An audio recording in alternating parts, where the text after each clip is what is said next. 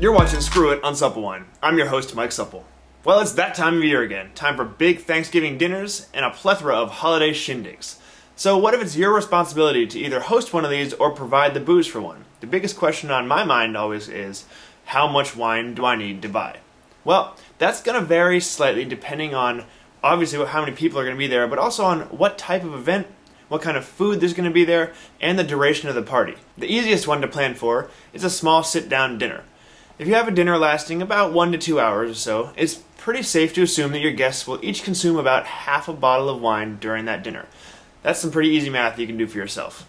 Now, things get a little more complicated when you're throwing in a more informal cocktail party, or if you're throwing in a little bit of a drinks hour or something before you sit down to dinner, like at Thanksgiving, for example. People show up, you want to start having some wine before the dinner. But there are still some pretty easy ways to figure out approximately how much wine you're going to need for your guests. For an informal cocktail event, or if you're just having drinks before dinner, it's a safe bet to assume that each guest will drink 2 glasses of wine in that first hour time period. Obviously, some might drink more, some might drink less, but we're going to go with an average and get 2 glasses per wine in that first hour. Now, after that, it's generally safe to go with every additional hour will be about 1 to 2 glasses of wine per guest. When you're pouring glasses of wine for your guests, you don't need to fill it all the way to the top. Particularly if there are several different wines to choose from, your guests might not want a full glass. So they can try some of one thing, try something else, and be able to go back and forth without getting very drunk. Even if you only have a couple of different choices of wine, though, it's still good to keep it in around a 5-ounce pour. That gives you 5 glasses of wine per bottle. It's a good number to work with. It's a good size glass of wine that you guys won't burn through too quickly. But that also gives them the flexibility to try something else. And briefly on the topic of how many wines to have at a party, I find it's a lot easier on me as a host and on your guests if you don't give them too many options. If you just have, say, 1 good white and 1 good red, it's easy for you to supply the wine that way, and it's a lot easier for your guests to decide to go back and forth if they want white at the beginning of the evening and then switch to red, or if they just want to stick with one the whole way through. And it's easier for you to refill the glasses. Don't have to worry about, oh, I'm mixing a Cabernet with a Shiraz or something else. If you have red, you have red. If you have white, you have white. It's pretty easy to see what's in that glass. So how do these numbers all break down, and what does it all mean in reality to you? Well, let's say you have 10 people over for dinner for Thanksgiving. Thinking maybe it's about a 3-hour evening, you have an hour for setup and hanging out beforehand, and then maybe about a 2-hour dinner.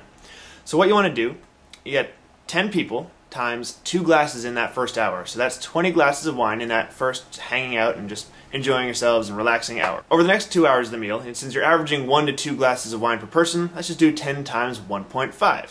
There you go, it's 15 times 2 hours is 30. So 30 glasses during the meal, 20 before the meal, that's 50 glasses. 50 glasses divided by 5 glasses per bottle gives you 10 bottles of wine. That should get you through the meal and through your 3-hour evening pretty well. Now, when you're starting to talk about parties that last longer than 3 hours, you need to get a little bit of flexibility in there, and that's when it helps to know a little bit about your guests. As parties begin to draw out longer than that, a lot of parties, the consumption rate will slow way down. Now, that's because you have guests that are, so they're getting full, they're done with drinking, they're maybe thinking, oh, I need to get home at some point this evening, so I have to be driving. It's definitely, you don't want to be driving when you're under the influence of alcohol. You'll have people slowing down. But in other events, parties people are going to be staying overnight, or just a big all-night party and rager, they might be ramping up the drinking after the party, or after the dinner. So it's just good to know your guests and what style of party you're throwing. And of course, if Uncle Bob's coming over, he sucks down 2 to 3 bottles himself, it's not a bad idea to just stick a box of wine underneath his chair so he's got it ready to go and he doesn't need to fluctuate your numbers and mess you all up.